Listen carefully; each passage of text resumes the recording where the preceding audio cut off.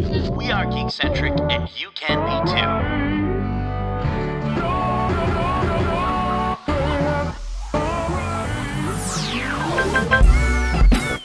Love ya.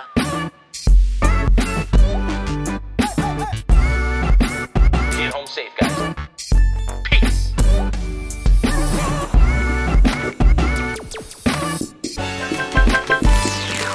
What is up, geeks? We are back. Welcome to the Geek-Centric Podcast. My name is Kevin, and in today's episode, we discuss whether movie theaters will survive in a world of streaming services. And speaking of streaming services, we'll look at how one such service is stepping up in response to the powerful Black Lives Matter movement. And then, for our topic of the show, we attempt to redeem our film geek cred by sharing our opinions, having finally watched several movies we were terribly embarrassed to have never seen. But first, if you're joining us for the first time, this is a weekly show covering the world of film, television, gaming, toys, and collectibles, and all things geek-centric. Joining me on the show, we have the jovial jokester himself, J-Law. Ooh, jovial. That's like the second time I've heard that name I in this podcast. I think we're running out of words. We might have to switch up the intro Yeah, pattern. for sure. Just a little bit. But yes, I would say that I'm very jovial. I think we're all a bit jovial. We're back and excited to do it, so it Yes, definitely absolutely. fits. And then on his right, or at least on my right of the screen here, we've got the naturally neat and nifty Nate. Oh, I don't know about neat if you look at my hair right now. I think it's more neat, like, nifty, cool. Yeah. I would Otherwise, agree with you're that. an I would agree absolute with that. mess, bud. You're a mess.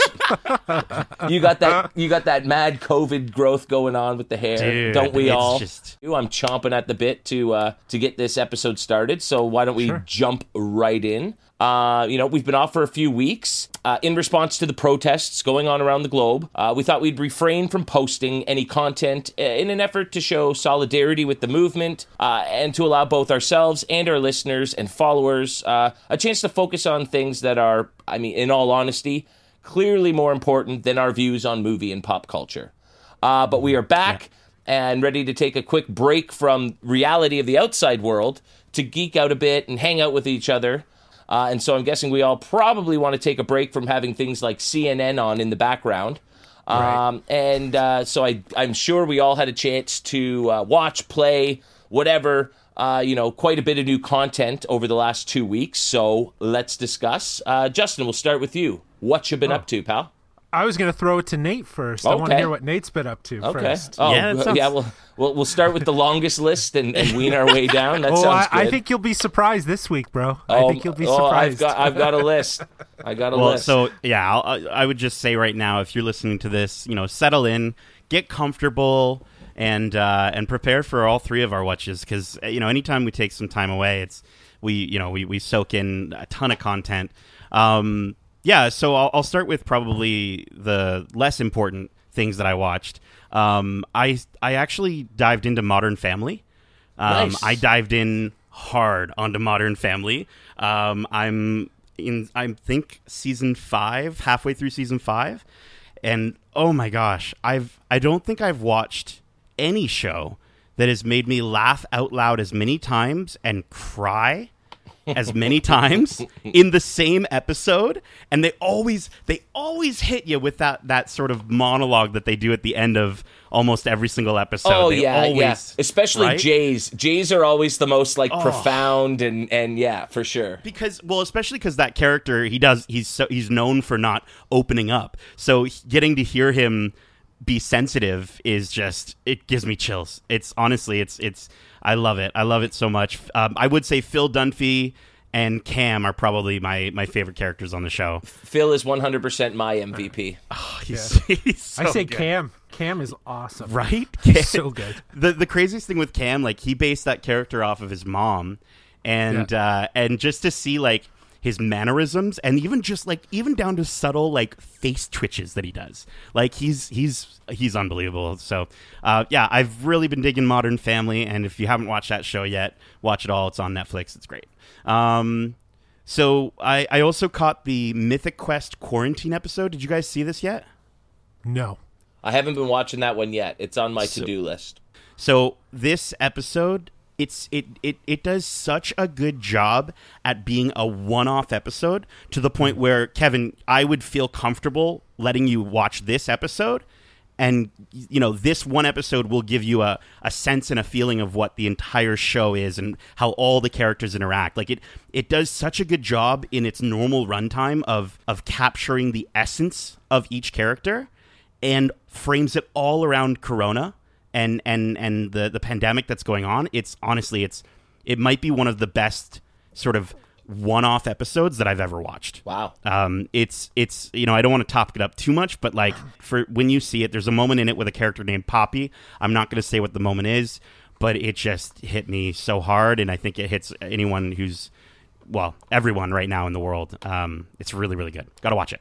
And then I also started watching, I'm not caught up yet, but I started watching Snowpiercer. Did you guys get into it at all on Netflix? Yes, that was one I was going to definitely bring up. I watched the first two episodes so far. Cool. Because they posted the first two and then switched to at the same time and then switched to weekly, right? Yes. So Yeah, that's how they've sort of lost me in the meantime. So I watched those first two and then kind of almost forgot about it, but we'll go back and watch. Oh, absolutely. I think it. The cool thing about the show, and I'll leave what I was going to say till you bring it up. But I think the cool thing that I just like about it is the show. Being a television show affords it the ability to go deeper into some of the more like outrageous fictional aspects of the concept of the actual film. So where the film is kind of constrained and sort of saying like, well, no, we can't explain that. We can't explain that. We can't explain that. That's just believe it. I know it's kooky, but just believe it. The show gets to dive deeper into those aspects. And I'm digging it more than I like the movie so far. I want it, like, I know that's strong. I want to wait until the full season to really see what I think. But so far from what I've watched, yeah, dude, it's super good. I think going into it, my biggest question was how are they going to take an hour and a half long movie and turn it into a TV show? And so I think that the element, I mean, I don't know how much we want to give away, and I really don't think it's a spoiler, but sort of adding that procedural aspect to the main character's story, within the larger story of the train itself. And I think that's a brilliant way to sort of stretch out this story, and I can see now how it can be a TV show and last, at least a season or two in terms of, again, growing the story of the people on the train. Oh, I was just going to say, they have to pull off something pretty unbelievable at the end of the first or second season before I would believe that they could do more than two. Right. I just think you mentioned how you like the idea that you get to explore more aspects of the train and sort of get more questions answered. Mm-hmm. And I think that is a strength, but it's also maybe kind of works against them in some regards. I mean, why are those people on the back of the train to begin with? Why have they allowed them to be there? And, like, they just seem like they're a nuisance and only hindering the rich people in the upper classes, right? So they didn't have time to explore that idea. You just know there were people in the back of the train in the movie, right? Yeah. And why they're there and allowed to be there is just not really explored, whereas in the show, it's just a question I have, Well, I see them get on. Why didn't they just kill him and go? It's that class structure. There always needs to be someone at the bottom that they need to reap the benefits from. Yeah. And in many cases, you're right. They appear as as a nuisance, but they're serving a purpose for these people. I agree. Like, I think that it's going to be explored more in the show. I haven't seen it yet, but I do think that that's something that could definitely go deeper. As a underlining why they're there. But I would definitely say so far so good. Like, I'm into it, want to see where it goes, and nice little twist at the end of the first episode. Yeah, man, super great. Yeah, what else have you been up to? Yeah, well, so those are kind of some of the shows and things that I watched and sort of caught up on, and then of course, like you said at the top of the episode, Kevin, we took a week off. So that not only could we, ensure that people weren't listening to us gab on about, Modern Family and Snowpiercer, but that they could listen to voices that actually matter and have mattered for so long, but just we haven't really listened. And so for me, I've kind of gotten into this mindset of I don't have an opinion. I can't have an opinion. I'm a, white male single, only child. So it's like, I don't have an opinion when it comes to the experiences that Black people face. But I know that because we have even a small group of people that are listening to us, and I thank you so much, listeners, for listening to us, hopefully every week. And we've got our YouTube platform, and we've got our Instagram, and we have eyes that are willing to look our direction.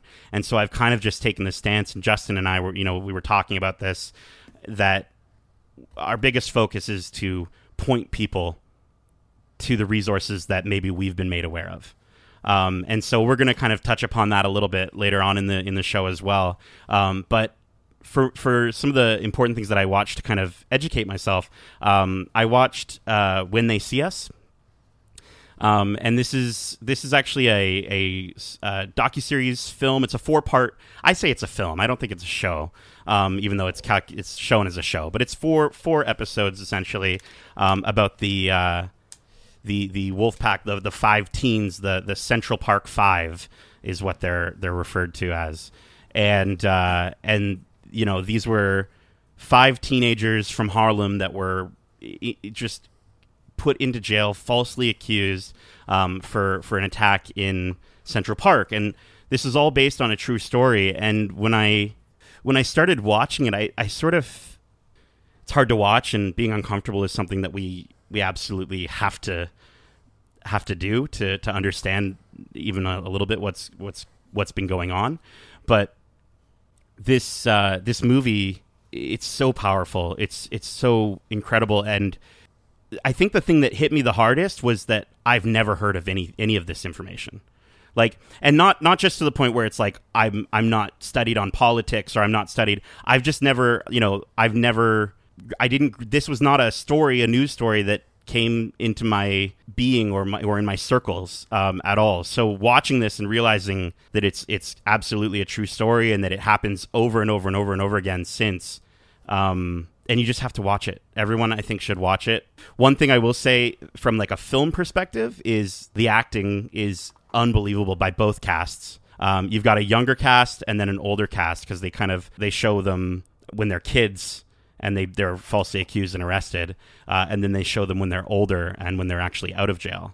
And yeah, it's just it's phenomenal. You got to watch it. I think watching things like this, especially if they're difficult, and especially if they're hard to watch because of the brutal, honest truth of them, is important. We're not black, and we're 2 of us are white, and we're males, and we're heterosexual, and so with a lot of these struggles that are going on in the world that are trying to be brought to the forefront and trying to be given attention, while we might not have a voice in terms of being able to relate to those things, we certainly have a role, and that's to educate ourselves and learn as much as we can about these issues, so that we can know why they're important, and why they need to be changed, and why they need to be addressed. And I think the last 2 weeks has really opened up a lot of people's eyes to that fact that there are so many injustices going on in the world that we need to give proper attention, and to really come together as a single race, the human race, and really try to change. And so the least we can do is sort of educate ourselves on these things, and I think we'll talk a bit more about that in the news even. Yes. Yeah, absolutely. And yeah, and I also caught Just Mercy.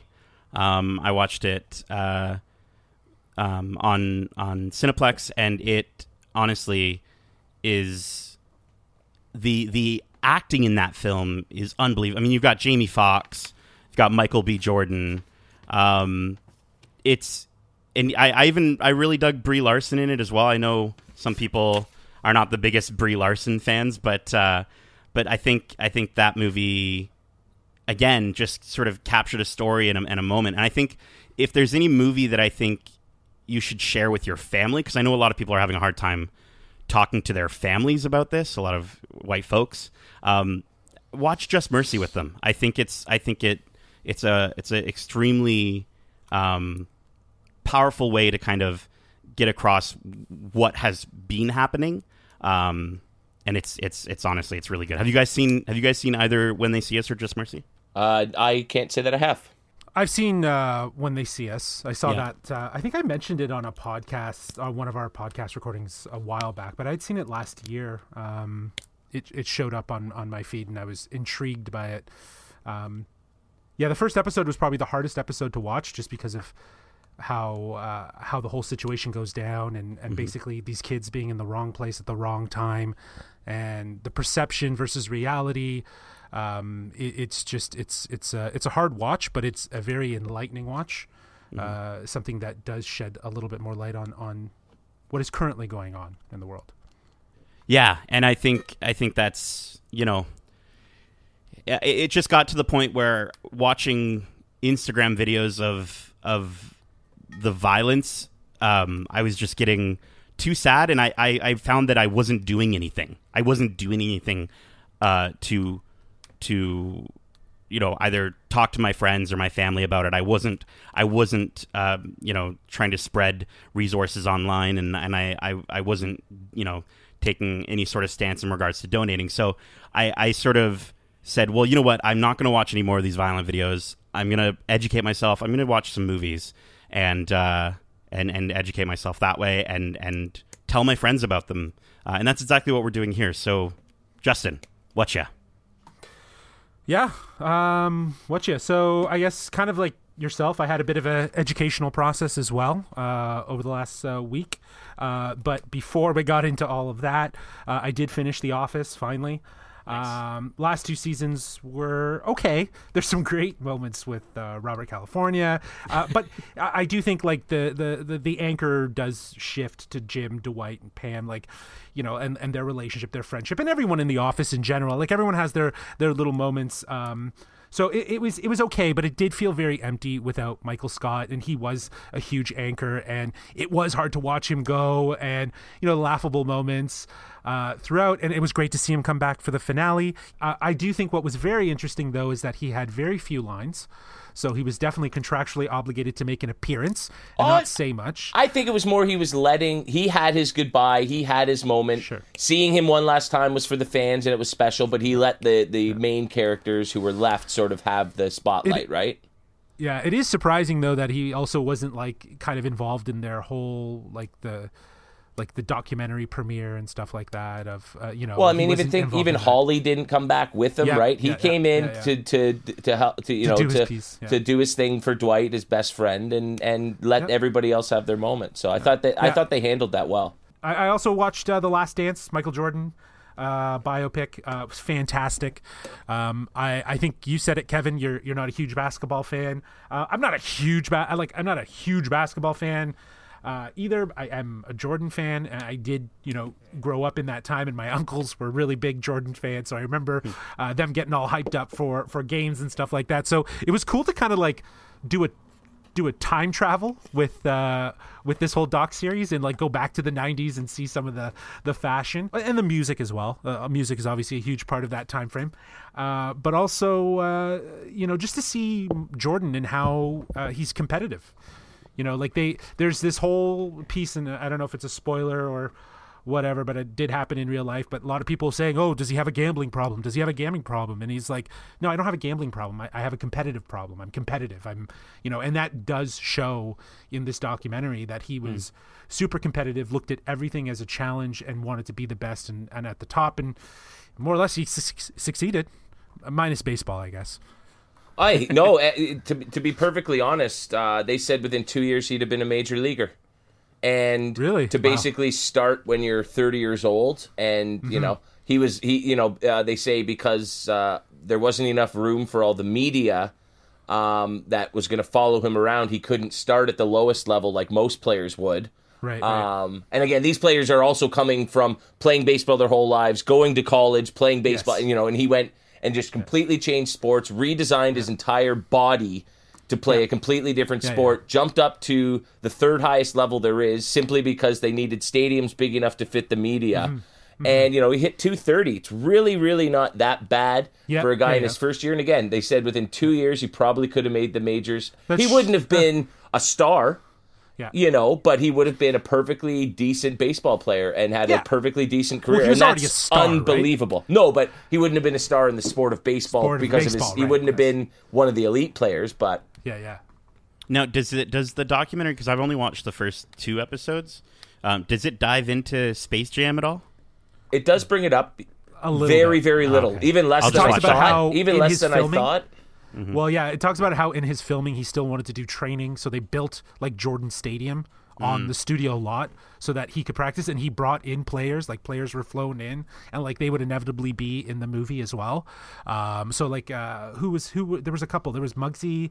I think was it Patrick Ewing? Patrick Ewing. I'm trying to think. Who's the small guy? Who was the smaller guy? Was his that's name Muggsy? That's Muggsy Bogues. Yeah. Muggsy Bogues. Yeah, and then I think Charles Barkley was in it. Yes, he was, I believe. Yeah. Right? Yeah. So like it was cool. It's cool to have like to see like that part. But yeah, it was a cool little doc. My biggest complaint was there was too much jumping back and forth with the time. Like I almost wish it was a linear story. I mean, okay, listen, we all know, I mean, if you're a fan at all, he won 6 championships. So it's never in doubt whether they're going to win or not. But it just felt weird that, like, you would start this run in 93, and then they would jump to a game in 96, and then they'd go back and show him winning in 93, and then jump back to 95. And it was, like, a little all over the map. And I guess agree. that's how they decided to tell the story. I think it was to make it feel that it wasn't so like anchored in like a timeline, but anchored in a character, right? Like in the character of Michael Jordan in different points in time. Yeah. And I totally agree. I think the timeline shift, it is like you said, we already know what's going to happen, so it just makes sense. But the time shift kind of thing, I didn't entirely like it all the time, but in some instances they connected dots, like how something that would happen in 97 was influenced by something that happened in 93. Yes, you know what I mean? I thought they did a really cool job of that. Yes, but that's the anchor. And I thought they showed they gave a lot of spotlight to not just his teammates that sort of shaped his career, but also his opponents. And I thought they gave a really cool little focus to individuals who played a small role throughout his career. You get Reggie Miller, who was one of his all-time nemesis. You get to see the story of Steve Kerr, who lost his father early in life, and that's how him and Michael sort of bonded as teammates and everything like that. Like, there were a lot of cool sub-stories alongside the bigger Michael Jordan picture. So I thought they did that really well. And very much like Nate was saying, I did take the following week to really just kind of educate myself a little bit more. I had seen When They See Us and was, found that story very emotional and heavy, and very relatable to what was going on currently. I actually got something on my Instagram that was like some great movies to just educate yourself, and I thought, you know what, like that's how I learn is through visual medium. So the first thing that I watched was 13th, documentary that explores the history of racial inequality in the United States. It really highlights it and focuses on how the 13th Amendment, which was eventually inevitably designed to destroy slavery, just basically changed slavery over time throughout American history. And it looks at class system, it looks at the incarceration system, and really understanding how basically blacks moved from slaves into really filling the jails. And based on a variety of different cases that are outlined, it is probably one of the most enlightening things. I felt so much more aware of the validation of what is going on right now, and I guess it does come from a little bit of not necessarily ignorance, but lack of like just really understanding how in history all of it's been there, and it's been a long time of the same sort of stuff, which is why right now is such a boiling point. Yeah, I mean, I've never, I also caught 13th as well, and like I've never been into politics in general. I've never been into especially American politics. So like I've heard the name Nixon, I've heard the name Reagan, and I've heard the name Clinton, but I didn't even pay any attention to what they did, or like I think the freakiest part for me in seeing history repeating itself like exactly to the point where I mentioned some of those riot videos that I watched on my phone on Instagram. You can watch this documentary, see stuff from Nixon, and the Nixon era and hold your phone up and you're seeing the same thing, like the exact same thing. And it's just it's just the way that history is repeating itself is it's strange. But something that was really interesting I liked how she used music in this documentary. She used a variety of music over various periods of time to really capture how musicians and artists were already, even up to Tupac, were basically rapping about what is going on with systemic racism and, the system and this idea of perception, the imagination of the United States and whatnot. This led me to kind of explore more. I watched a mini series called Time, the Khalif Browder story. This is a 6-part series on Netflix. And it talks about a kid from the Bronx, 16, who was imprisoned for 3 years for potentially stealing a knapsack. He was imprisoned for 3 years, 2 of them in solitary confinement in what has been deemed like one of the worst prisons, which is now, I think, shut down fully, but Rikers Island. And it literally, it is the most powerful story of injustice and just the absurdity and this person's resolve to just kind of stick through this. All right. Well, I just wanted to say, I certainly have been meaning to watch 13th. It's on the front page of my Netflix every time I'm on there, and so I'm definitely going to take some time and dive into that because, oppression of people of color in the United States didn't stop in 1867 with the end of slavery. It just sort of the methods by which they've been oppressed have simply changed. Yes. And I think there's just, and it's not even a matter of history repeating itself, simply history providing example after example after example. And it's, since slavery, it's taken 2 forms in terms of, certain communities being overlooked, underfunded, and that sort of thing. And then I think the police treatment of people of color is just, and it's not a new thing, and it's not something that only happens every once in a while. There are countless instances over the last 100 years, from slave patrols, Rodney King, Watts, right. Emmett Till, Black Wall Street, Trayvon Martin, Michael Brown, John Crawford III. There are just so many cases that, to just take some time and read about some of these stories. It's horrific and it's appalling, and it's we're not going to take a political stand here on what we think about some of the going-ons in the States in terms of the reaction to it, but a reaction is certainly what's going to be necessary to bring forth hopefully a change. The NFL of all organizations came out and said they made a mistake when they ignored and basically punished Colin Kaepernick for his very, very peaceful protest. NASCAR today announced that they're banning any Confederate flag symbolism, which I think it's ridiculous that it was allowed to be endorsed, in 2020 to begin with. But again, it's not about, well, why is that still a thing? It's, well, it's not allowed to be a thing anymore. These are the kind of changes that are happening. Yes. Every single day we're seeing something good come out of this. And it's going to be incredible to see if the world can really change because of what's going on. So, and I think November 2020 is going to be a very, very crucial stage in that change. So we'll definitely have to keep an eye out. Anything else you've been watching there, Jess? One last thing, just to tie it all together, I did watch something that was a fiction, but inspired by obviously true events. This one was called The Hate You Give, which is spells out, it's thug. Right? So Thug, The Hate You Give. This is about Star Carter, an African-American student who faces the pressures of various communities as she tries to stand up for what is right when she witnesses a friend shot by a cop. What I liked about this is that it did obviously take a more youthful approach just to understand kids and their impressions. But what's really interesting is how they frame it. Star's journey is framed by how she comes from the, as she dubs, the hood, and goes to school in a very predominantly white school, if you will. It's a private school. And it comes from the fact that her parents want more for her. They want better for her because her father had served time for being, quote unquote, a thug. And that's kind of where that that the name comes from. And the idea that a world, misconception and imagination and this idea of what people think they understand and what they think they know about people based on what they see. And it was a really heartfelt story, and it really did ground this in a family sort of coming together, which I really loved.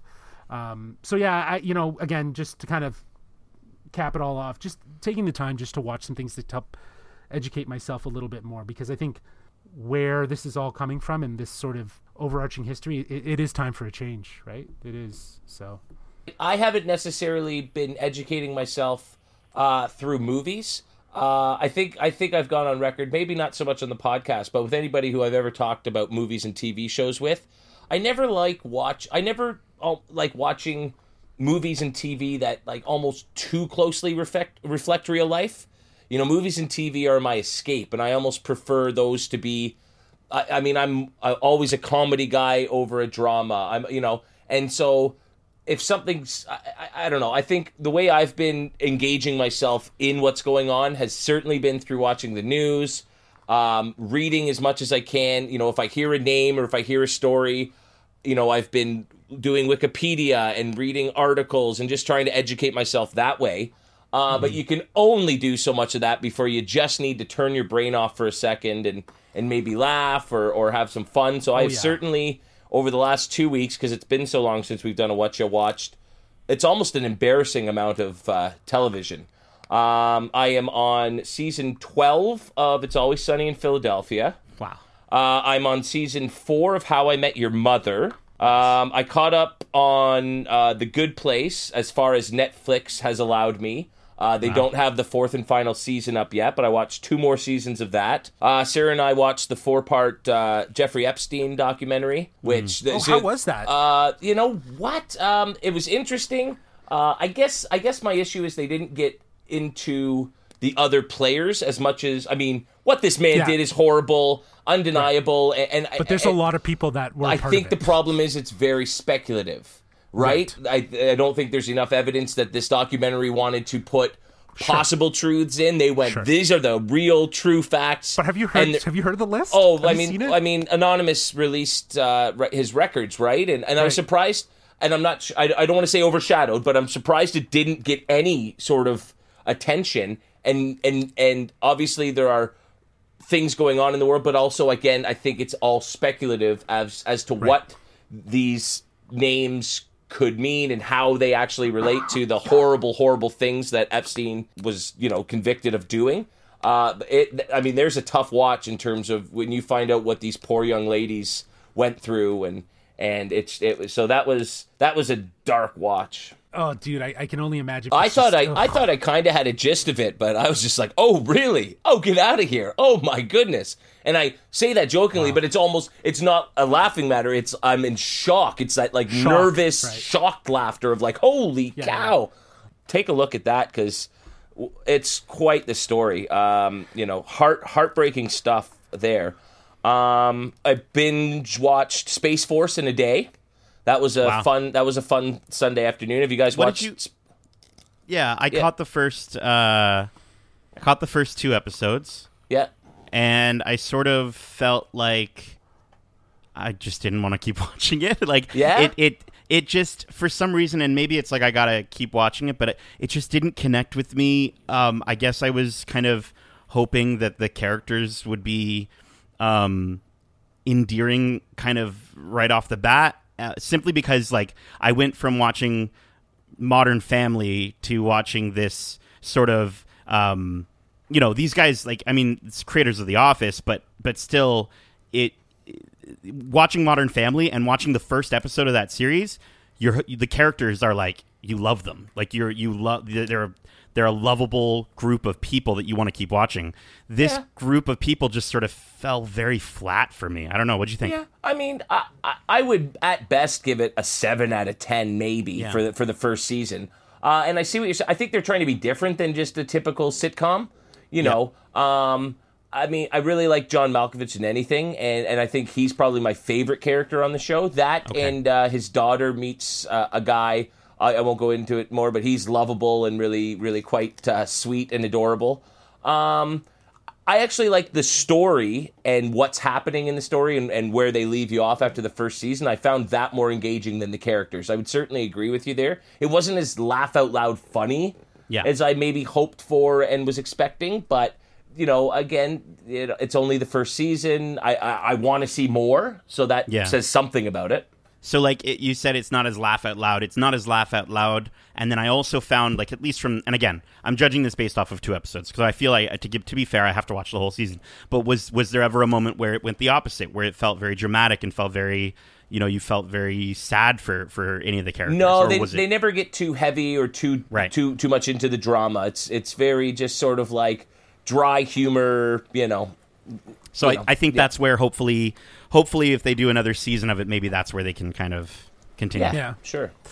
I haven't watched it, and I was going to after the whole Office series finale, and my brother-in-law has been watching it, and he only got through 3 episodes, and he came and told me, he was like, yeah, don't bother watching it. See, that's funny. A lot of the people I'm talking to are like, it's hilarious. And I'm like, well, no, it's not hilarious. Yeah. So it's funny to get the 2 ends of the spectrum there. Yeah. I just certainly would warn you, Justin, don't go into it because you just watch The Office and want more of that, because you won't come away with that sort of attachment. That's why I'm giving myself a little bit of space. I think that's probably a good idea. I think so. Just because Steve Carell and Greg Daniels are involved, it's very different projects. Sure. Did you find Steve Carell's voice was really weird, at least in the pilot? I see what you're saying, but he's talking like a general. That's right. He's a 4-star general. He does. He becomes, Okay. Yeah, it's certainly, especially as he becomes deflated by being assigned to something he has no desire to be in, right? So,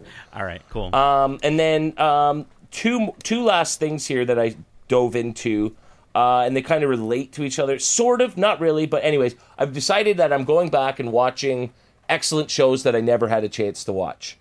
It almost sort of stems from our topic of the show, movies we were embarrassed to say we haven't seen. Mm-hmm. And so I'm going back to watch very, very highly regarded shows that I just haven't seen. So then if we do the episode, then you're never going to have anything. I know I'm gonna be able to crush it and just be like, sorry boys, I've seen every good TV show ever. My bad. But so I finally went back and said, you know what, I'm gonna restart, because I only got through the first season originally, because that's all I had on DVD. And then while I was waiting for season 2, I never got back into it. I'm on episode 1 of season 3 of Breaking Bad. Wow, nice. I'm doing it. And it's just perfectly fine. It's perfectly fine. I gotta say, the storytelling is pretty good. I find there's a lot of slow, there are some episodes where literally nothing happens. Well, there's one episode where Jesse he loses his house, and that's the only thing that happens for 50 minutes. Yeah. And I have to turn up the volume sometimes so loud, stop whispering.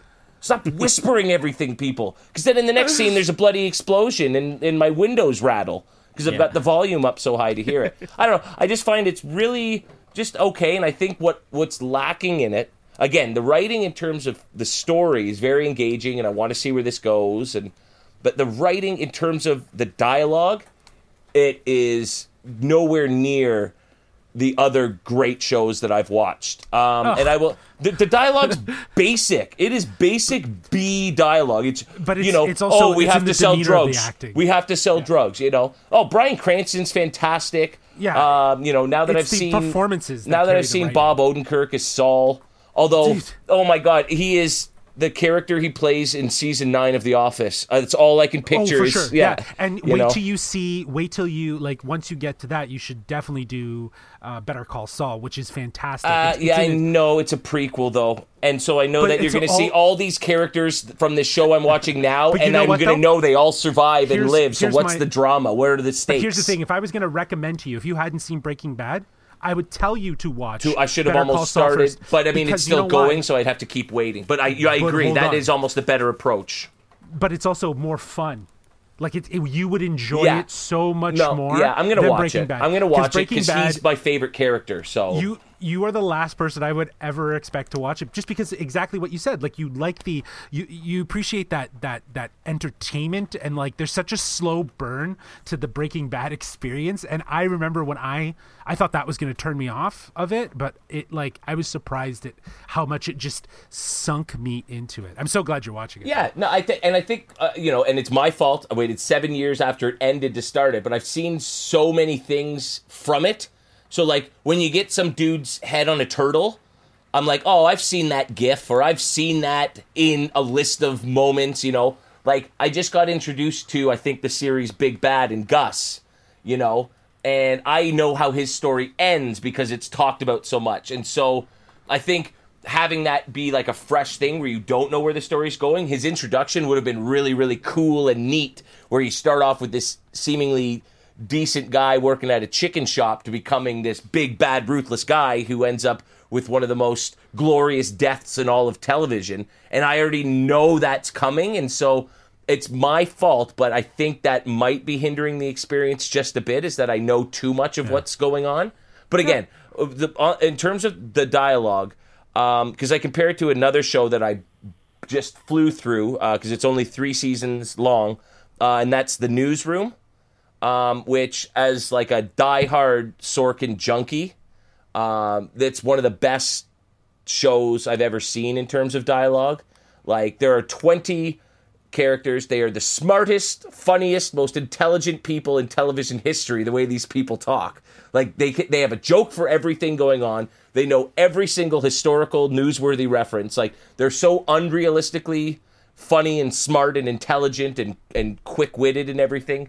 But the dialogue is just so crackling that I don't care that nothing's going on, Like, it's the opposite of Breaking Bad. There's not much going on in terms of story, but it's just an hour long, each episode is an hour of just this awesome dialogue. And that's my favorite part of writing. And so, contrasting those two shows, they're almost the polar opposite in terms of where their strengths are and where... Aaron's, like, Newsroom relies heavily on the dialogue, where I would say Breaking Bad relies heavily on the visuals. It is a screen play, if you will, right? Like, it is something that is captured through moments, through, to your point, looks and more the performance while visuals. And I think, to your point, Aaron Sorkin is he is a king of writing dialogue. And he's West Wing. I haven't watched West Wing in full, but I've watched episodes just to see, like, the craft of what he's done. It's pretty incredible to see how, like, West Wing was how that show was structured. It was crazy. Yeah. That's on, I'd say my top 5 list of shows that I'm going to go back and watch. Once I finish Breaking Bad, I think I'm going to do Sopranos. I might do a rewatch of Deadwood, because I never finished it because I was so sad to know that it ended and didn't get a good finish. But now that they've made the movie to sort of wrap it up, I think I'm going to go back and rewatch that one. I want to watch Rome. I'm going to knock out all the big HBO shows, and I think I might watch The Americans. I get an ad for that every 10 minutes on FX watching It's Always Sunny, so there's one I might watch. So I've got a whole bunch of shows that I'm planning on going back and watching, so... but yeah, Aaron Sorkin is a writing god, and if I could ever write a single line of dialogue as good as his worst line of dialogue, I would consider myself accomplished. So, but yeah, that has been my 2-week myriad of... I'm just all over the map, man. I'm watching like 5 things at once. It's almost hard to keep track of at times. You're like Nate. Yeah. Yeah. Well, I mean, I'm watching something and Sarah's watching something, and then we come together and we're both watching 2 shows. It's like, we're all over the map. She's doing 6 Feet Under. I want to check that one out. It's another really highly acclaimed show, obviously. So, but I think we've certainly dove in deep enough. Dived? We've dived? Dived in. I think it's dived. Dived? It depends. Oh, this is a tough one. Well, I think we've certainly explored what we've been watching. So why don't we move along and check out a couple little news articles that we found pretty interesting. It's all about the details. Alrighty, for our first piece of news, we look at the everlasting impact that the COVID pandemic... Remember COVID? It's still going on.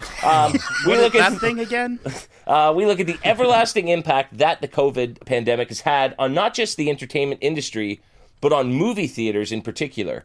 It looks like the movie theater chains may be close to reopening in the United States, possibly as soon as this Sunday, in fact. And this news couldn't come soon enough for certain places like AMC. This story comes from Tom Riemann at Collider.com. Theater chain mega giant AMC reported a massive loss during the first quarter of 2020. Obviously, given the circumstances of the coronavirus pandemic, losses were to be expected, but the company was already earning a reduced profit from the previous year when the closures hit. All told, AMC suffered a net loss of $2.4 billion. So obviously the thought of movie theaters reopening is great news for everyone, theater goers and employees alike. But before delving a bit deeper into the story, I wanted to get you guys' thoughts on that. You know, the idea that maybe not up here for us, but certainly down in some of the states that are reopening, movie theaters are opening. Are we excited for that to finally happen? I still think, though, that at least studios won't necessarily want to release movies until they know they can do it across globally, right? But for Disney, Mulan, which is supposed to open in July and has already been pushed back once. I think the two big ones would be Mulan and obviously Tenet, right? So, with those movies, will the studios still release them once they're open in the United States, right? I wonder. That's what I'm curious to know. I wouldn't be comfortable going then. I'm still, you know what I mean? I don't know. I feel like it's to sit in a theater with a mask on, even though they're big blockbuster films, I'd rather watch them on Disney Plus. Now, Tenet is the only one, I think, in my mind that I would be like, well, no, that's 100% a movie theater movie. I'll brave COVID to go see that movie for sure. Right? So, you guys kind of touched on it, right? Is it going to be only a partial reopening in the sense that, is there going to be social distancing in the theaters? Will there have to be 4 or 5 seats in between everybody? And in that case, like you said, are movies really, or are these studios really going to want to open to, 25% capacity theaters, right? So it'll definitely be interesting to see if they rush into it, or if maybe we do just get a rehashing of just go to the theater, enjoy the experience with your space, and watch an old movie. Back. Yeah. Well, and we talked about the idea of Disney potentially putting some of these films out on Disney Plus, but AMC has already gotten really upset over Trolls World Tour and them missing out on that revenue. So it's are they going to just continue to cut ties, and can they do that with these losses? I think they're going to jump back on that decision so fast. I think they have to. Well, it's awesome that you bring that up, because the second part of the story that I sort of was looking into comes from Kendall Halliburton from Screen Rant. Kendall said, with the rising popularity of streaming services, AMC even launched a streaming service called AMC Theaters on Demand in 2019. So it sounds a bit hypocritical, really, if you think about it, right? Absolutely. But so this sort of thing brings up the ongoing debate over whether movie theaters will survive in the modern age. Yeah. Because I enjoy seeing a movie once or twice a month in theaters, Yeah. So do I. I love the experience, but do we think streaming services may one day completely replace the theater-going experience altogether? So can I ask a question to you guys? Well, go ahead, Just. Let me just ask a question. In the sense of okay, you're gonna go see a movie in theaters. Would you go see Judd Apatow's newest movie, or would you go see Tenet? Again, it doesn't need to be a blockbuster for me to go see it in the theater, because again, I love going to the movies. Right. I like it. I just find I'm so much more connected to what's going on the screen when I'm in a theater and just watching the movie. Watching at home, it's so easy to pick up your phone, to go to the kitchen for a drink, pause it for a sec, I'll go to the washroom, that sort of thing. Whereas when you're in the theater and the lights are off and you're just fully engaged, you and the screen, and that's it, that's just, it can't be replaced. No matter how good the picture on your TV is, no matter how good your sound system is, no matter how comfy your couch is, it's just not the same, in my opinion. Sure, I think again, the idea is to draw the idea of what the is going to be in theaters, right? I can see the big movies that they want to put that are the spectacle and theater experience. They will still live to be screened in the theater, whereas the rom-coms and the other lighthearted comedies and stuff like that, those might hit streaming platforms. Well, I think there could be a balance. I think it's almost twofold, right? Like, I mean, I've seen every Judd Apatow movie that he's released in theaters, because a Judd Apatow movie is an event for me. It's not obviously a blockbuster big action explosion movie event, but it's an event. I look forward to every time he comes out with a movie, and this one in particular. So I'm excited that it's coming to a streaming service and I get to see it sooner rather than having to wait for whenever it might be released in theaters. Mm-hmm. But I think if we want to see these big action, blockbuster spectacle movies in theaters, we're going to have to see other movies in theaters too to keep those theaters alive. These theaters will not be able to survive if they're only getting 6 or 7 big movies that people go to see every year. So, but I mean, again, it's going to be COVID, and I think streaming services will have a huge impact on theaters, more and more so going forward. And speaking of streaming services, let's move on to more important news. This story comes from Katie Scott at Global News. Cineplex made 45 movies by Black creators or about Black lives available to stream for free in Canada. The company said that they're offering them to Canadian audiences for free, and they will also be covering the royalty fees themselves in an attempt to inform and empower people. So very much what we were talking about earlier. The quote goes, "In a time when many people are turning to movies to become informed and empowered, we want to help," Cineplex tweeted on Friday. "Our Understanding Black Stories collection was curated to elevate Black filmmakers. These films are available to view at no cost on the Cineplex store.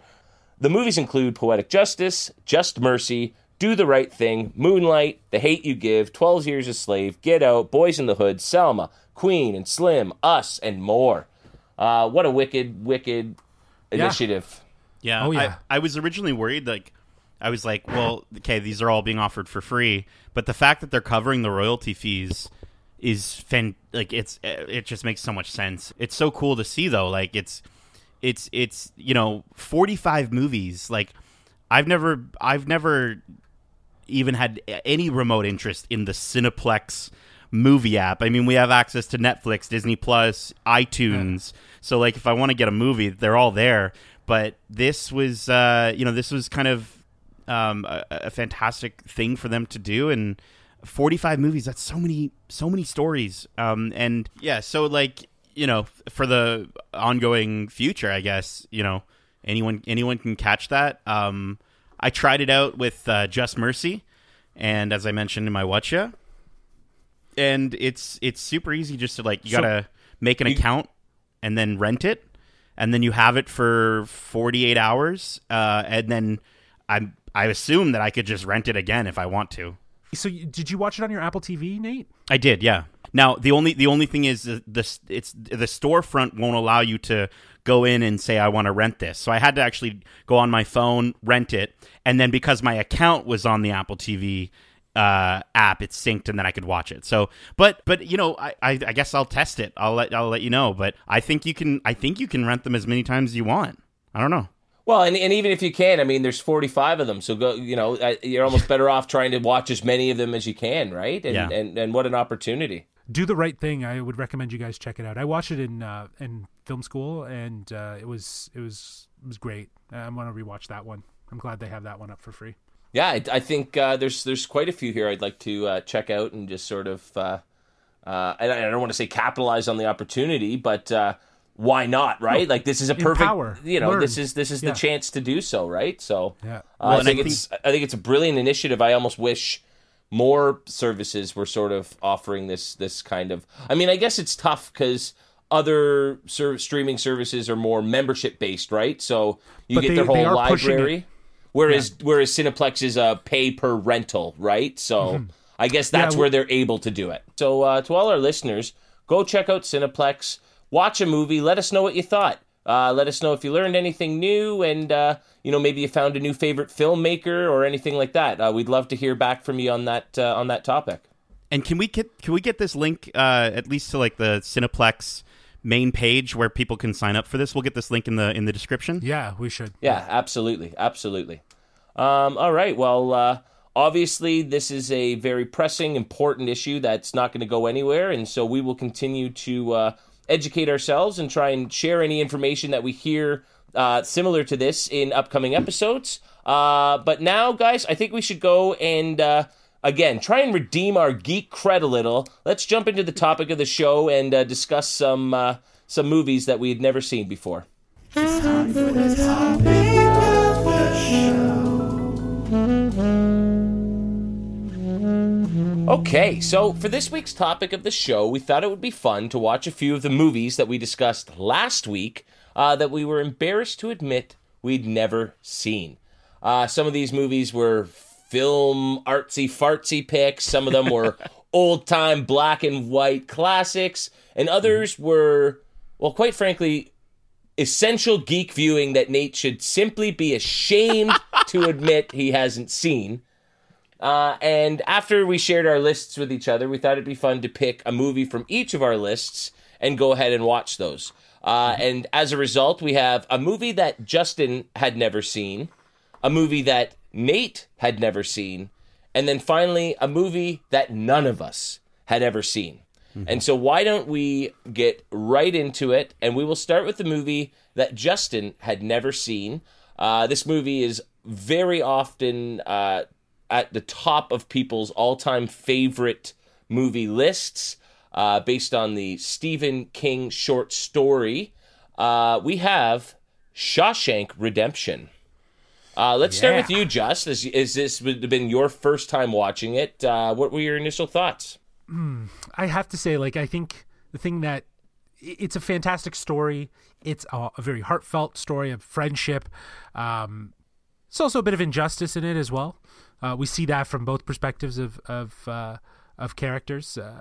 We see some again very relevant stuff to the incarceration system and this idea of who's the boss in there and the way things are done, which in a film like Shawshank almost comes off as something that could be highly fictional.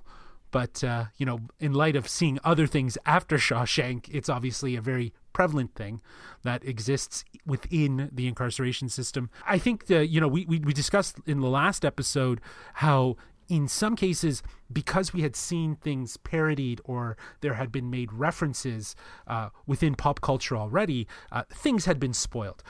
So I will recall, if you will, the Family Guy episode. That moment, and obviously spoilers, so I will preface that.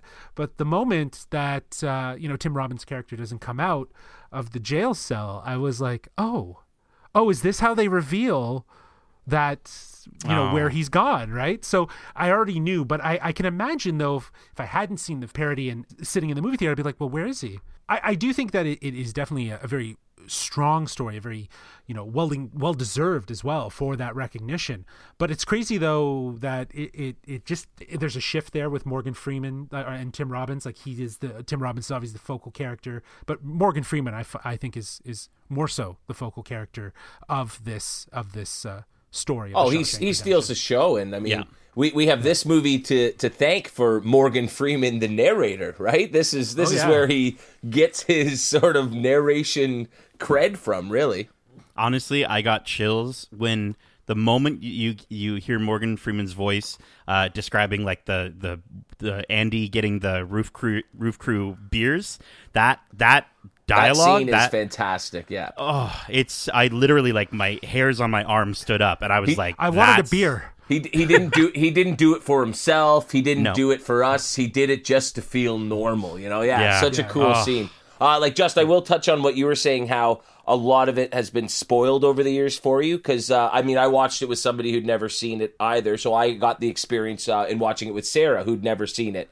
And, she was like, oh, I know what's going to happen now. That's where that scene's from. And, that's where that joke's from, right? So, certainly a movie as well-renowned and adored is going to be parodied and mentioned in pop culture.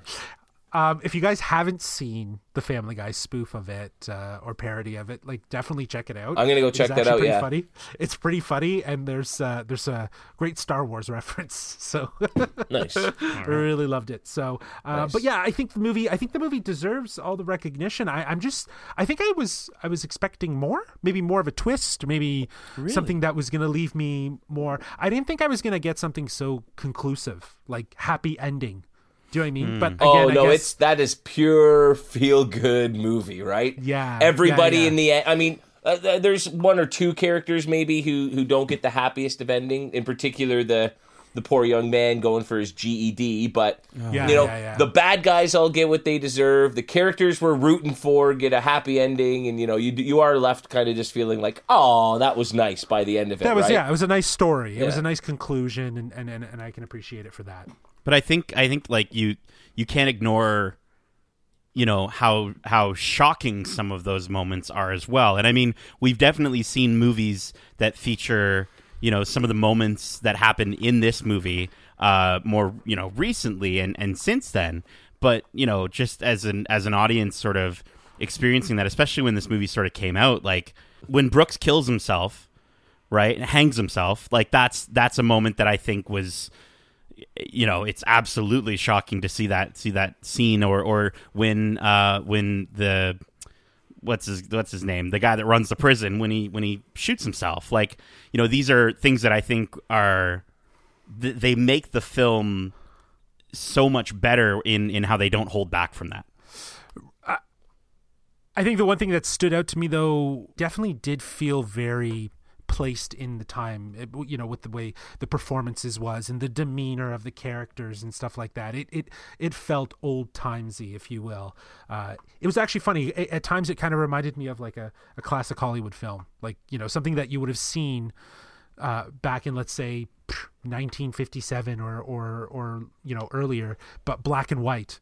You know what I mean? With like maybe someone like, Charlton Heston as being like, the Tim Robbins character, and maybe depending on your time frame, Sidney Poitier being right, the Morgan Freeman, right? Like it could have been, there's films that have done that in the past, but like, yeah, it felt very old timesy. I did appreciate. Oh, that part certainly. too. I mean, but that's how movies were being made at that time, right? Like when you even consider like the things that are happening to Tim Robbins' character, and then you compare it to a show 10 years later in Oz, and the way they depict that kind of violence and assault and everything, it's a lot easier to digest the way it's sort of almost off camera. You're told something's happened, but you don't necessarily see it. And it's a family movie though, of course, right? So they have to sort of work around certain things, Yeah. Well, it's funny you said... It's funny you said family movie, because like the beginning with the music and the credits kind of playing over top, it almost reminded me of like a TV movie where I'm watching it, right? Yeah, that's exactly what I was going to reference to. Is that like with you saying family movie, I think of the opening. It felt like a really obscure reference, like the live action Dennis the Menace movie. You know what I mean? Or like that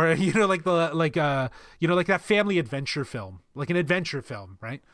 Sure. Sure. Yeah. If you want to go super cheese. Yeah. Yeah. I mean, it's a bit better than a Hallmark movie, right? At the end of the day. Sure. Overall. Justin, what did you think about the visuals? Because I just felt like the way the film was shot and captured and the camera movements were actually like, that was the part for me where I was like, okay, now it no longer feels like a made-for-TV movie. Like, it actually feels like a movie. Like, they made this drab world look so fantastic. Well, and even that first scene where Tim Robbins walks into the jail and the camera, it's his perspective and looks up, and it's just, and it makes the building look so menacing and scary, and you go into the darkness of the tunnel, and like that shot alone like really stood out for me as well done. So fun fact for you guys, Roger Deakins shot that film. There we go. There you go. That explains everything. Enough said. Yeah. Deakins definitely, like the way he used like light, shadows. Like even the scene, the repetitive scene of watching, Morgan Freeman's character walk down that dark, narrow hallway to what is meant to be a light at the end of the tunnel of his incarceration, but to only be told that he has been rejected and put back in that tunnel is very symbolic, and he captures that in seconds of just doing that. So I think that Deakins, the way he shot it, gave the prison vibe the shadows and the darkness that it needed, but their story of these characters and that friendship and that bond helped give it the light, if you will. Absolutely. I will say one thing I noticed was the middle part of it kind of drags a little, and I think it's intentional. It's almost supposed to represent that mundane sense of prison life, right? Where it's just the same thing over and over, and we almost really do feel the passing of 20 years that Tim Robbins has been locked up, in that slow pacing. But overall, I would say my review of it, as I would give it definitely a 4 out of 5 as a rating for a film. I appreciated it. I was a little underwhelmed with it, and I think that is in part to do with the fact that I again having seen it parodied or referenced multiple times in other places, kind of maybe demystified the movie a little bit for me. But I think overall, though, the story, to actually experience the story and to see what that story's about, and the journey of the two to get to that quote unquote redemption, is very, very good. I certainly enjoyed watching it again. I'm happy I did it. I'm glad we picked that one to rewatch, because it is a really nice, really well done movie with some great performances and a pretty engaging story, I thought. Nate, any final thoughts on Shawshank? Yeah, I think it's it translates so well from the story from Stephen King's original story. This was a movie that I watched in English class, and it was the first time I've ever had an experience watching a movie in English class where the entire class was like, no, we have to watch. I think near the end of it, we had a sub in, and they were not going to originally play the ending of the movie. We're like, no, we've been watching this movie. We have to watch this movie. And we were all so passionate about it. And it was the first time I've ever really sort of experienced that in high school. And yeah, man, it's a timeless classic. 5 out of 5. It's phenomenal. Wow. I think I would certainly, I'll give it a sentence of, 4.4 to 4.5 years out of 5. Okay. Nice. Nice. All right. Now, I like that. Why don't we move on next to the most recent of the 3 movies we went to and watched, and that's the movie that Nate had never seen, and that was Ocean's 11. Let's start. Let's start with you, Nate. Sorry. Okay. We're going full spoilers. This is probably the biggest spoiler. The moment that he started eating nacho chips, I wanted nacho chips. The moment that he started eating shrimp, I wanted shrimp. And of course, I'm talking about when Brad Pitt is just eating all these things. And you told me to look out for that, Kevin. He just eats the whole movie. It's amazing. It's so good. And yeah, something about him eating. This movie was it was interesting for me. George Clooney, I was actually blown away by how I recognized so easily all the other characters, but George Clooney for some reason for me looked very different. Maybe I just haven't seen a lot of George Clooney stuff, but especially at the beginning of the movie when he's in jail, he looks, I was like, who's that? Oh, that's George Clooney. The scene of him and Brad Pitt walking out of the club and everyone, and then everyone freaks out over Topher Grace. I was like, in what obviously they're not, it's Topher Grace and they're just characters, but it was really odd to see. The movie, it was a lot of fun. The characters were really, I think they were really confident in what they were doing. Getting the band together, I really enjoyed that sort of aspect. I love the scenes of them sort of going from moment to moment. It's funny, Justin, that you mentioned shows that were parodying Shawshank, because I immediately thought of the Rick and Morty episode where they're getting a crew together, and it sort of was like, oh, okay, so that was this season, wasn't it? Like, yes, the first half of season 4, the convention episode or whatever, right? Yeah. So like I was like, oh, okay, so like it didn't spoil it for me. I just sort of made that connection. But I think honestly, it was fantastic. The entire narrative felt as confident as the main characters do. But the only problem that I had with it, I think the only issue that I had with it, was that it felt too confident. It felt like, yes, these characters are amazing at what they're doing, and they hammer that home of how fantastic these guys are at what they do and getting back into what they do. But it just, at no point in time, because they had established those characters as being so great and so confident, at no point in time was I worried. I never felt worried about what was going to happen. I didn't think that they were going to make a mistake. But so even at the end there, before the reveal that they were the SWAT team, you didn't think like, oh no, did they get caught? Did Garcia get them? No? I didn't. I didn't because I didn't think I did. I was like, there's no way they would have screwed that up. Like, they just can't, because there was just not enough in the movie for me to kind of feel like on edge of my seat, like they're going to screw up or something bad is going to happen. I don't know. I didn't catch it that way. But maybe I think that's almost the point, right? Like, that was sort of the direction they went with, was that, these guys are the best at what they do, and like, let's just watch how they do it, not if they'll do it, Correct. Yeah. And I think I was going in with the expectation of if they'll do it. And I was hoping to see a story that, I guess, that might be a little bit more conventional in terms of what I'm used to with these stories. Yeah, but I think the thing, I don't know. I went into the film. I remember knowing about the original Ocean's 11 with Frank Sinatra and Sammy Davis, and knowing that like it is like a heist film where they do come out at the end successful. Well, I mean, they always come out successul. There aren't many movies where they don't. The good guys don't. No, win, I know. Right? But I think like, this was a reimagining of that story, right? With the core elements in place and a real grit and glam mashup. It had the glam and tradition of Vegas, and the music and the that sort of jazzy sort of vibe to it, right? Which kind of not coined, but I guess insinuates the heist motif, right? And you have that nostalgic Vegas glam with this like real grit in the sense of how it's shot and how it feels so documentary style to tell this whole retelling of 60s film that was a very glam Hollywood film. I mean, the original is boring compared to this movie.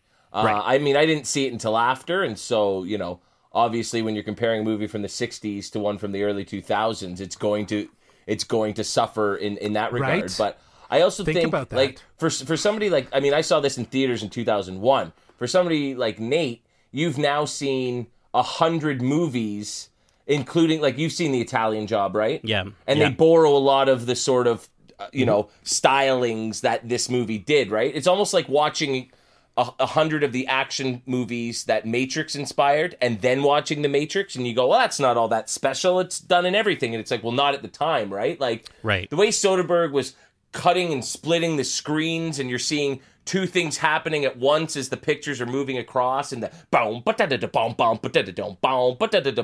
right? Like, that's been done 1,000 times since. But when that movie happened in 2001, it was fresh. It was cool. It's like the coolest movie I think I'd ever seen when I saw that movie. But see, that was where he kept that that partial Hollywood glam, because that was a stylistic editing technique, right? But to your point, he used it as a way to move the story along, to keep you engaged, to keep it fun with the music and whatnot. So I think it's like it's fresh to see it with modern eyes in Soderbergh's, how he cut it together. I mean, I definitely, like, I can't say I didn't have fun. Like, there were definitely a lot of moments where you're absolutely right. Like, it wasn't boring. I just think, like, for me, I think about like Mission Impossible, right? Where we see somebody who is a masterclass at what they do, but there is still so many more moments of that idea of like, is he going to fall here? Or is he going to fail? Is he going to get killed? Or, so I don't know. Maybe I just wanted a little bit more of that, but I definitely had fun. I also think that the acting in this film from George Clooney and Julia Roberts, like, it's actually like that, seeing them interact in their scenes, that was probably where I was more blown away than with anything from the storyline or anything like that. Like, they are phenomenal, and I actually needed this. You buy them as this couple that's fighting with being together or not, and like struggling to make it work. Yeah, like for sure. They're so good, and I think that's like those two alone are a reason to check this movie out. I will say though, the only acting issue that I had to have been Don Cheadle with his British accent, his very bad British accent. Yeah, it was horrible. Yeah, I mean, I never understand when they do those, when they make those decisions, but don't do it well. It just doesn't make sense to me. Yeah, like in my mind, I'm thinking Don Cheadle probably was like I don't know whether he was asked to or whether he did it, but at some point, a group of people that could have told him it was a bad idea or it sounded awful didn't. It's just like, so yeah, but that would probably maybe that's an inside joke. Maybe it was like, let's do it because it is so bad it's good sort of thing. Maybe, who knows? Maybe because that was his con, right? His con the whole time was to play a British guy. He wasn't actually British? No. Listen, if that's the what case, a lot of people have said. Okay, listen, I am so much more down with that fan narrative. No, I made that up. I love it. I love it. It made the movie better for me. But yeah, between his British acting and seeing Ross's dad in the movie, kind of those moments sort of took me out of it a little bit. But Elliot Gould is awesome in that movie. He's awesome in the movie, man. I can't believe that. I'm just so used to seeing him as, when you're so used to seeing, like, it's kind of like with Space Force, like you go in and you're like, oh, Michael Scott, and it's not Michael Scott, right? Like, that's just so unfair, though. It's like these people are only allowed to play one character, and then they're never allowed to do something different, right? No, for sure. I just think it's the amount of exposure that you have to a certain character, and then immediately trying to see them as someone else. Like, you know what? Give me a few years away from The Office, and I'll be able to see Michael Scott or Steve Carell as a completely different character, I'm sure. But for sure. Overall, I would say out of 11, I'll give it 9.3 billion dollars stolen from a bank out of 11. Out of 11. That's considerably higher than I was expecting, given you didn't seem as enamored with it. I mean, I won't go too in depth on my thoughts on this movie because I could probably talk your ears off just because I love it so much. I mean, I've seen it at least 11 times probably. I go back and watch the three of them, once every couple of years at least. And so I will say, you mentioned Brad Pitt eating because that is one of the best, like, sort of subtle little jokes they do throughout it. And I'll say, I think, for any of us who love this stuff as much as we do, you always go, oh, imagine being a film star. Imagine, getting to act in movies or whatever. And I'd say if there were any scene in cinematic history that I would love to have gotten to be in, it would be Brad Pitt in the shrimp scene because from what I've heard, he ate about 50 to 60 shrimp in the process because he just had to keep going and going. And that is just basically my dream in a nutshell. I'm a movie star and I get to eat shrimp. Like, boom, that's my two, favorite things in the world, essentially. So, especially if you can look like Brad Pitt while eating shrimp. Well, yeah. Well, what are you saying, bud? What are you saying? I mean, I got one of those things down, don't I? It's one of my favorite movies of its kind of all time. So I'm going to go with a solid 10 billion out of 11 billion. Wow. All right. Yeah, I love it. I love it. Well, Nate was at 9.2 and didn't even like it that much. So that's based on that ratio. So then, I don't know, man. I think this movie for me, like even just rewatching it again, brought back all the memories of when I had first watched it, and just thinking how, like, fresh and different, but also very nostalgic. It was just this perfect blend of everything, right? It was referencing old with certain sort of dynamics and the nostalgic glamour, the way the scenes are cut and the split screens, the music, and then you have like this real grit that feels like this thing was shot on a handy cam, and that it was just very de-glamour based on its predecessor, which is Ocean's 11, which is a very Hollywood film in that it's a lot of lighting, a lot of stylistic sets and stuff like that. Everything just felt very real. So I think I would give this film 11 out of 11. Whoa, wow. A perfect film. Okie dokie. Yeah. Okie I think dokie. it's perfect. Nate, I think you started too high with your score. We had to keep going up for it. No, yeah. And the story itself, like, and the twists and everything, it's so enjoyable. Even though because you've seen it so many times, but it still has those good feels. Yeah, I didn't mind that you knew they were going to get away with it. Again, I'll say it again. It's not if they're going to get away with it. I love how they get away with it, and to see all of these things that you conceive as problems throughout the course of the movie. It's all part of their incredibly elaborate, perfectly laid out plan. I just thought that was so cool. Nate, do not watch Ocean's 13 if you are hesitant as to it seeming too easy, because my goodness, that is the just easiest heist in the world in that one. So, okay. Although I would recommend, if you like the characters, to go on 2 more adventures with them, definitely do it. And 12 is very different tonality because it takes place in Europe, and so they almost incorporate a lot of European film elements in terms of music and stuff into the film. So it feels a little different than 11, and then 13 is just Ocean's 11 Part 2, basically. So I will say that the follow-ups to the films don't capture the same sort of magic that Ocean's 11 has. And to Kevin's point, stylistically, you can see that more budget has been interjected, even the fact that they're in Europe and stuff like that. And yes, they do reference, black and white film and that sort of stuff as sequences, but I think what was so great about the first one is just how small it felt. Do you know what I mean? And how small it felt with this, grand cast. So, good film. Good film. For sure. Alrighty. Well, we've looked at 2 movies that you guys hadn't seen. Now I think we should cap it off with a movie that none of us had seen, and one that I regret putting on my list of movies that I want to watch. So I guess I'll dive right in here. And well, you're to blame. Well, yeah, I am. So. Well, no, Kubrick is. Oh, my goodness. So, of course, we're talking about 2001, A Space Odyssey. I could give you 2001 reasons why this is one of my least favorite movies I've ever seen in my entire life. It was not a movie. It was an art piece disguised as a movie. The visuals are stunning. To think that it's practical effects done in the 60s is absolutely remarkable. It's an incredible achievement, but the lack of narrative, it takes 25 minutes, 35 seconds for a character to talk.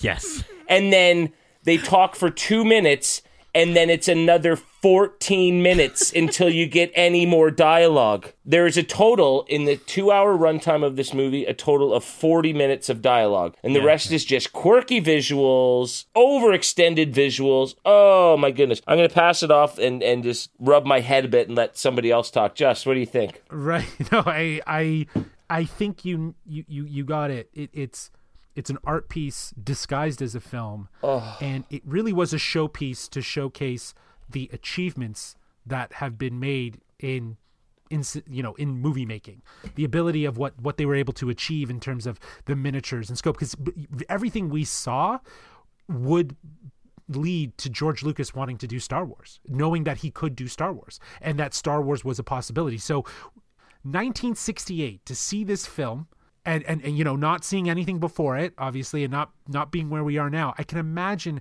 how this would have been very engrossing and very, that's why the shots are so elongated. It's like, it's a spectacle to see this ship, just gently land somewhere. And I personally think, like, while all of those things are to be appreciated, you're right, Kevin, because it's so long, it doesn't hold up to now. Like, I was so bored.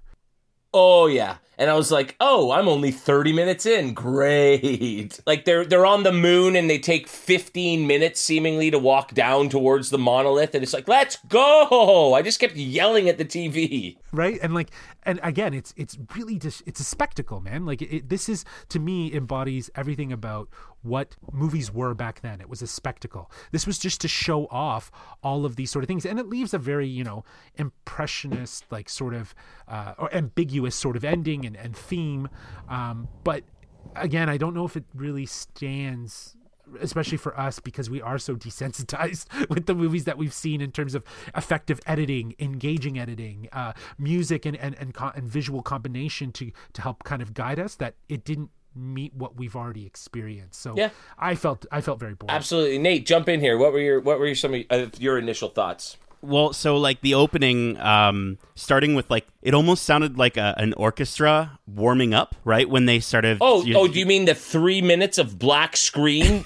Yes. And I'm like, because I had to rent it, I think. Yeah. And I'm like, is my stream broken? Did it not work? And I had to literally look up online, and they're like, oh yeah, it's just nothing for like 2 minutes. It's. But you know why they did that, right? You know why they did that? To piss me off. No, but that was part of the experience of going to the theater. Correct. There would always be an interlude at the beginning that was just the movie score. It would take you in. That would allow people to get to their seats and sit down.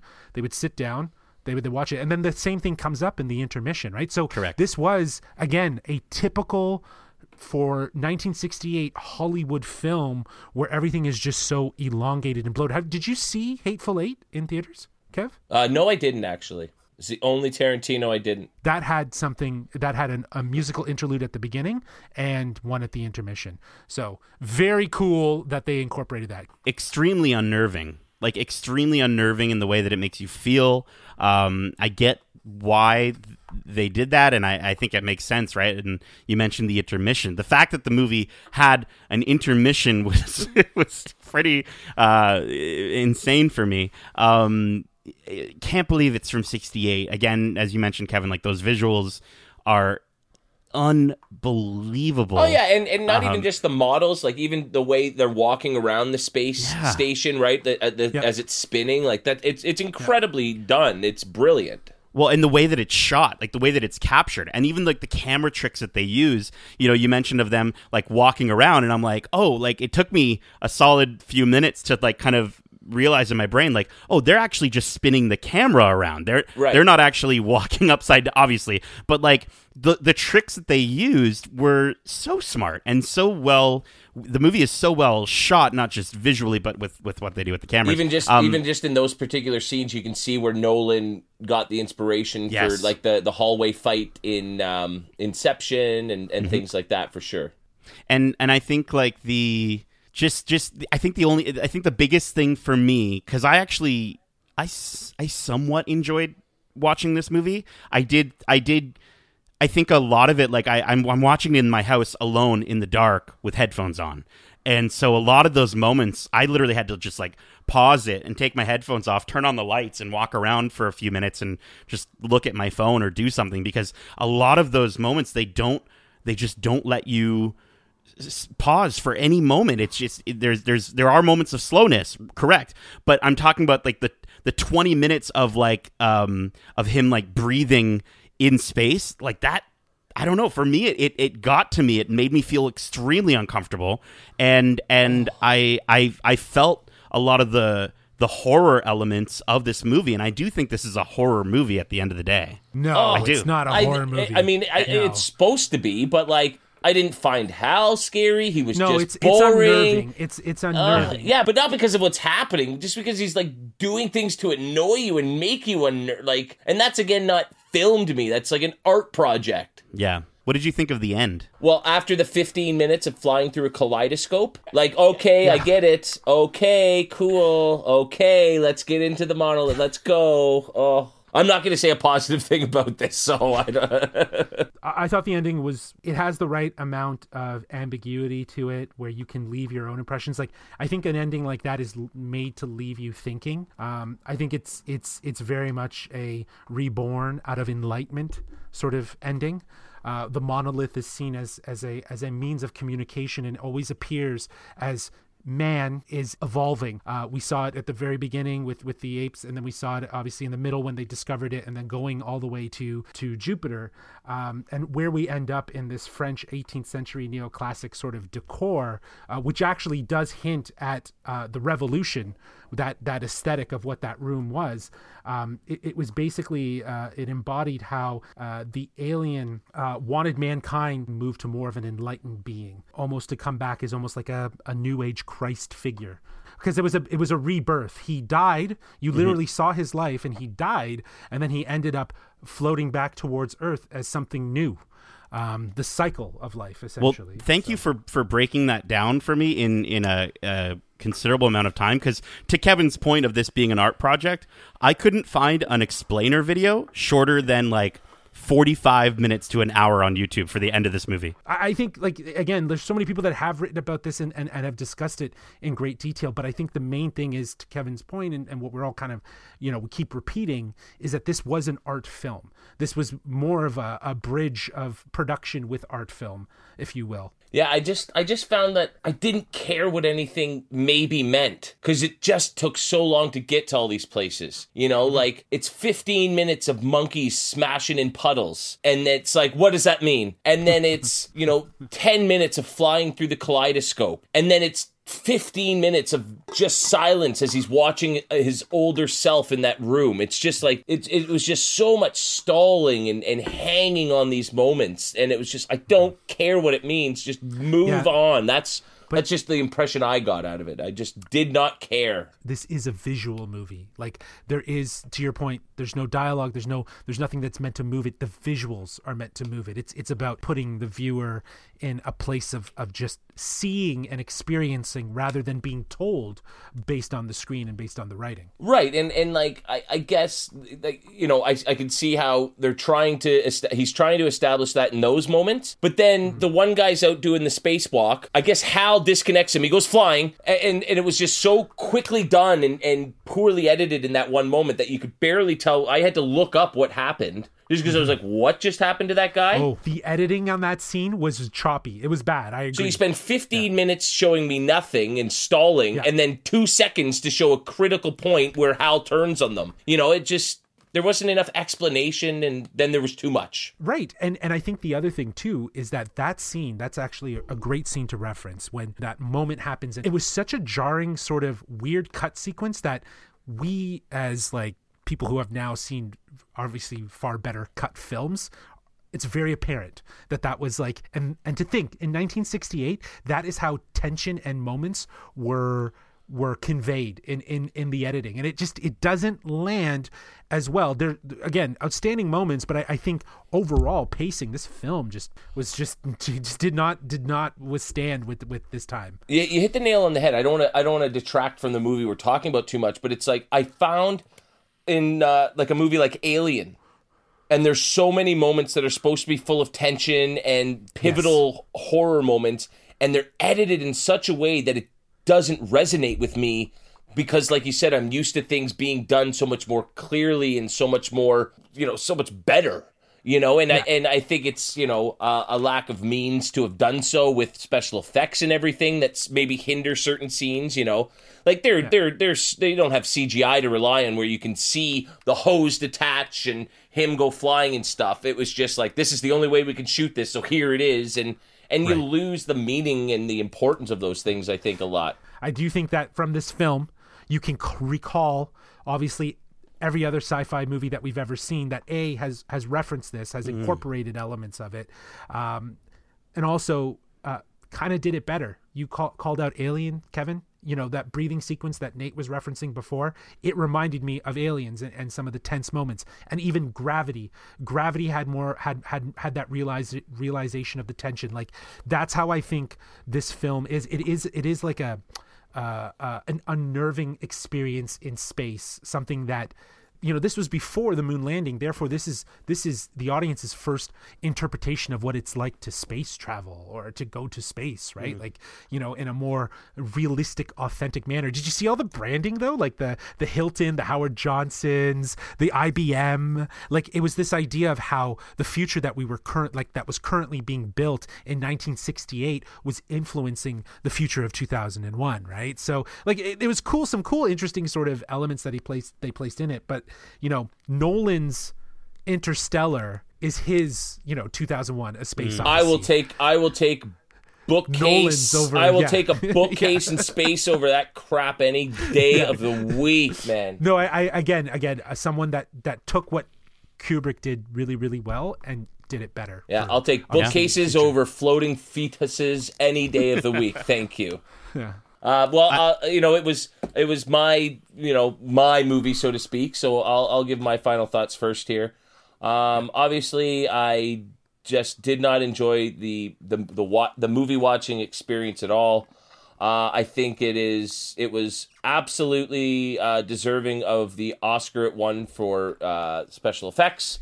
I think they absolutely, George Lucas gets a lot of credit for what he did with special effects, but this one was, 8 years earlier and did some really, really impressive things and paved the way for it. So my hat's off to what they achieved visually. But, put that on a projector in some art show, and that's where that sort of visual storytelling belongs, in my opinion. That's not a movie I want to sit in a theater for 2 hours and watch. And I can't imagine that there were people, I just can't imagine people went into that movie, that's what they saw, and they left satisfied. I don't know. I did not enjoy it at all. I would never watch that again. You couldn't pay me enough money. I'm going to give this 200 out of 2001. Kevin, can I ask you one question? Absolutely, ask away. And it's impossible for you to answer, but if you had never seen visuals like this before, you don't think this movie would satisfy you if you had never seen Star Wars? If you had never seen Interstellar, like all these movies that came from it? No, because the visuals were impressive. So, like, of course I would have been... I'm enamored... How many years later? What are we talking now? 52 years later, and I'm blown away by the visuals. But the movie experience itself, the writing, the lack of dialogue, the incoherent story, it just bored me to tears, and I can't imagine it would have been any different 52 years ago. I don't know. Okay. I don't know. That is not a movie for me. That was not made for me as a film goer. That's for sure. Yeah. So, Kevin, I mean, overall, this movie was incredible looking. The cinematography, the way the camera angles were used to emulate the aspects of shifting gravity, like it was outstanding for the time that it was made. As we've said, again, very simple story. It was so much lighter than I thought it would be, and that's actually refreshing for a sci-fi movie, because a lot of sci-fi movies over-explain and they build out a universe and they hold your hand, and this movie did the opposite of that, and I thought that was actually pretty cool. I did think that the pace was bold at first. At first I was like, wow, they're really committing to this, and then it just became very, very, very grating. And so I understand how they wanted, Kubrick wanted realism in this sense, but very similar to a lot of the complaints that people have with Red Dead Redemption 2 in how long it can take to do certain things in that game. It did. That's kind of where I made that connection there for how I started to feel about how long things were taking. Just cut it earlier. There's got to be a cut of this movie out there on the internet that's probably much more accessible, and remove the reality in which how long it takes for someone to travel through space, and I think it becomes a much more enjoyable movie.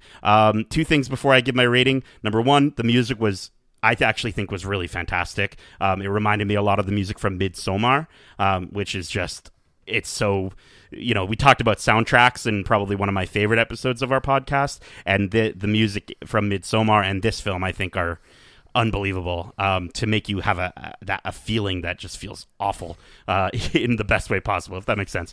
And then lastly, on the Mac, there's a voice that you can do with voiceover that will sing Daisy, and it's extremely creepy now that I know what that's from. Oh, that's old school. There used to be, remember that purple gorilla that you used to get on the computer?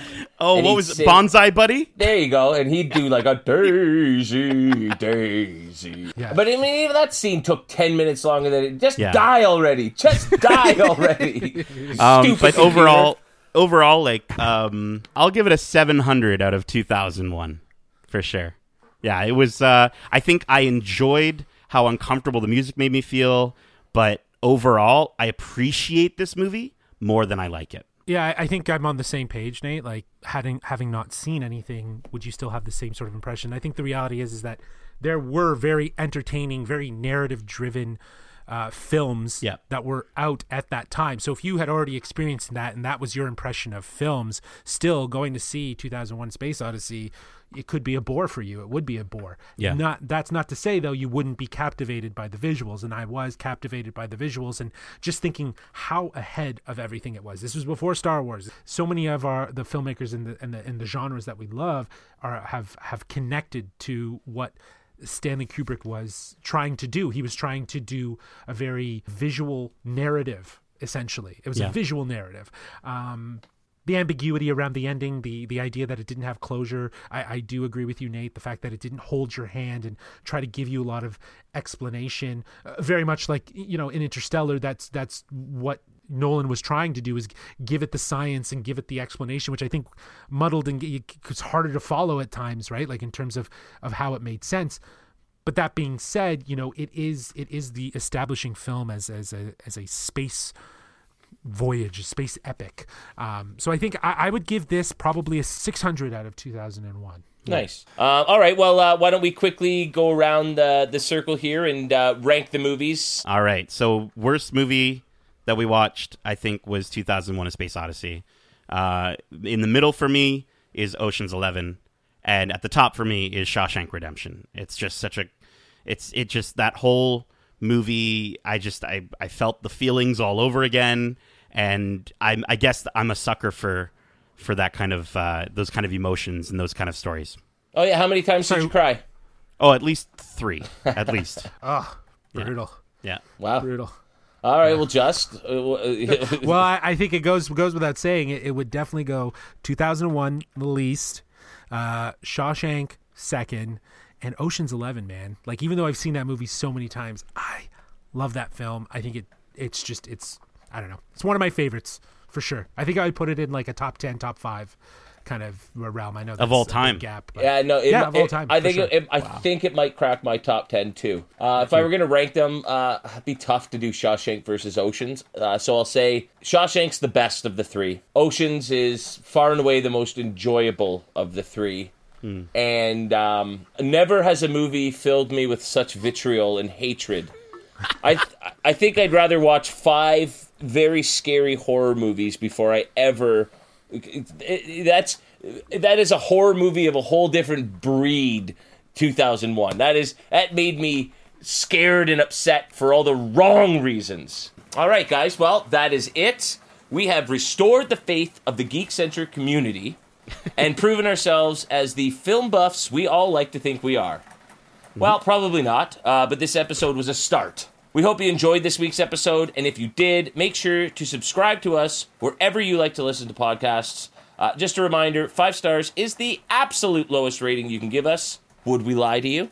We are Geek-Centric, and you can be too, which means you can also check us out on YouTube at youtube.com/geekcentric. We're thrilled to announce that we just hit the 30,000 subscribers mark. So the Geek-Centric family is growing every day, and we are inching ever closer to that next big milestone of 50,000 followers. Thank you. So please, please, please help us out. Make sure to recommend not just this podcast, but the YouTube channel to friends, family that you think might get a kick out of what we do. You can also follow us on Twitter at GeekcentricYT, and follow us on Instagram at WeAreGeekcentric. And also, don't forget, you can catch Nate's live gaming stream every Tuesday and Thursday night at 8 p.m. at twitch.tv/NatePlaysGames. Go say hi, hang out, watch and play some games. Nate, what are you up to? You still doing the Animal Crossing This Is Us, right? House renewal? Yeah, no, that's taken a bit of a break, but we are going to be completing our Last of Us campaign. Last of Us, yes. Yeah, so the Last of Us campaign. This is us. This is us. That's a TV show. Yeah, no, I'm gonna be finishing the Last of Us campaign probably. By the time you listen to this, it might already be done, but don't worry. I might also be jumping into the DLC, and then I think we were even just talking just earlier that I'm gonna see if I can get maybe not immediately right away day one, because I want to give people a chance to play it. But Last of Us 2 is going to be out very soon, and so I'm excited to kind of maybe dive into that on stream. So we'll have to wait and see. Awesome. That's going to be some scary, scary fun times. Yeah, man. Well, it's going to be good. Justin, Nate, thank you so much for joining me for today's episode, guys. Thank you. Thanks for having us. That was a lot of fun. Dan, it's good to be back. Next week, Justin is hosting us, and I am very excited to see what maybe game or task or whatever he's got in store for us. So definitely tune in to check out what he's got up his sleeve. Yes. But until next time, as we always say, love ya. Stay home safe, guys. Peace.